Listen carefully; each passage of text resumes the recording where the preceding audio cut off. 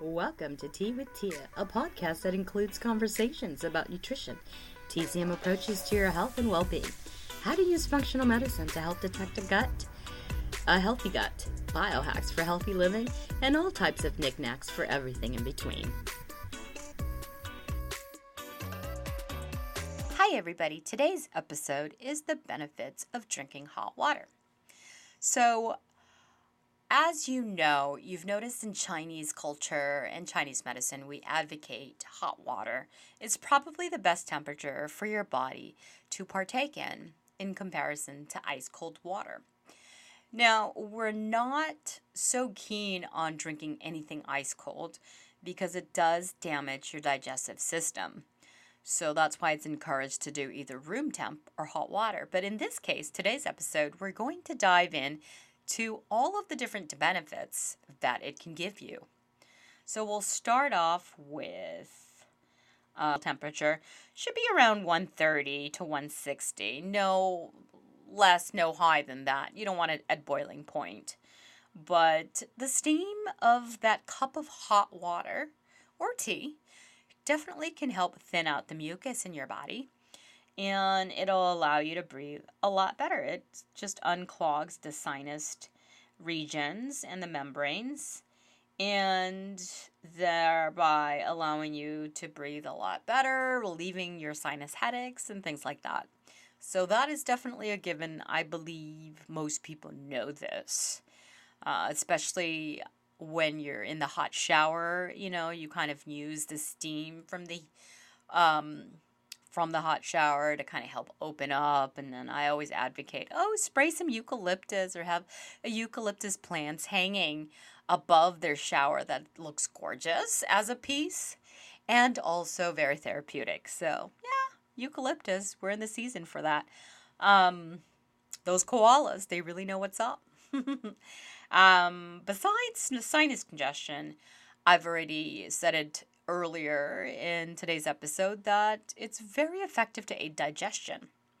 So drinking water, really helps the digestive system moving, foods and such. But in particular, hot water is very effective to help aid your digestion. The theory is that hot water can help dissolve and dissipate the food you've eaten that your body might have had trouble digesting.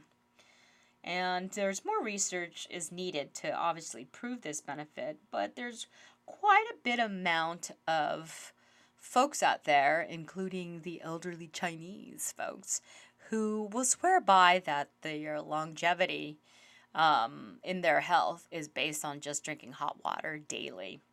So, when you have a strong digestion, a strong microbiome, your immune system is a lot better. You do not gas and bloat or pick up candida, as often as one would when they're drinking ice cold water. And I know it's such a common practice in the Western culture to drink ice cold. I want ice cold beer. I want ice cold tea. And ice really damages your digestive system because it has to work a lot harder to warm up and do that chiming process to break down the food. So when you have something that's heated, or even with foods and eating less raw, especially in the wintertime, it really helps your digestive system to work just a little bit more effectively. So that's for your digestion. It definitely can help your nervous system. So as you can tell, when you're drinking something warm, it really calms you, relaxes you, especially if you drink a warm tea like chamomile, add lavender to it or something like that. But it's the beverage itself, the warmth, really helps with balancing your mood and allowing your nervous system to be a lot more calm when you ingest something warm. And there's been lots of researches that kind of shows that drinking hot water can improve your central nervous system activity as well as your mood. And it also shows, when they have added hot water in some of the participants in some of these studies, the brain activity during demanding activities also reduce their the self-reported anxiety, so they're able to breathe and stay more calm and relaxed after ingesting hot water. So that's interesting, right? Once you have your breathing exercise down, if you feel very anxious, especially around the holidays, have a hot beverage, hot water, and I think you're going to be okay. You'll be able to get through your day without perhaps popping a Xanax, huh? It relieves shivering in the cold.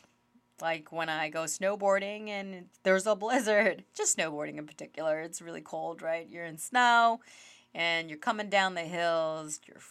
You've got good gears. You're not freezing, but it's nice to grab that hot chocolate or hot tea to ingest and drink, and then your hands and face, everything starts to warm up. So it's really nice. So that is definitely a plus. But you make sure you never go over above, the temperature of 170 or so when it's not as drinkable. It also improves circulation. So a healthy blood flow affecting everything from your blood pressure to your risk of cardiovascular disease. Taking a warm bath helps your circulatory organs. Your arteries and veins, it expands and dilate, right? Carries the blood more effectively throughout your body. So drinking hot water may have a similar effect. However, there's little research to show this proof, but come on. When you guys come in and see me in my practice for acupuncture or any kind of the treatments that we offer here at my wellness center, we always use our infrared light to kind of warm up your body, allow circulation, and really the muscles to kind of relax, and it's very effective. So the goal for most of the treatment plan is warm, warm, warm, because it does dilate and circulate, and it's excellent for blood flow.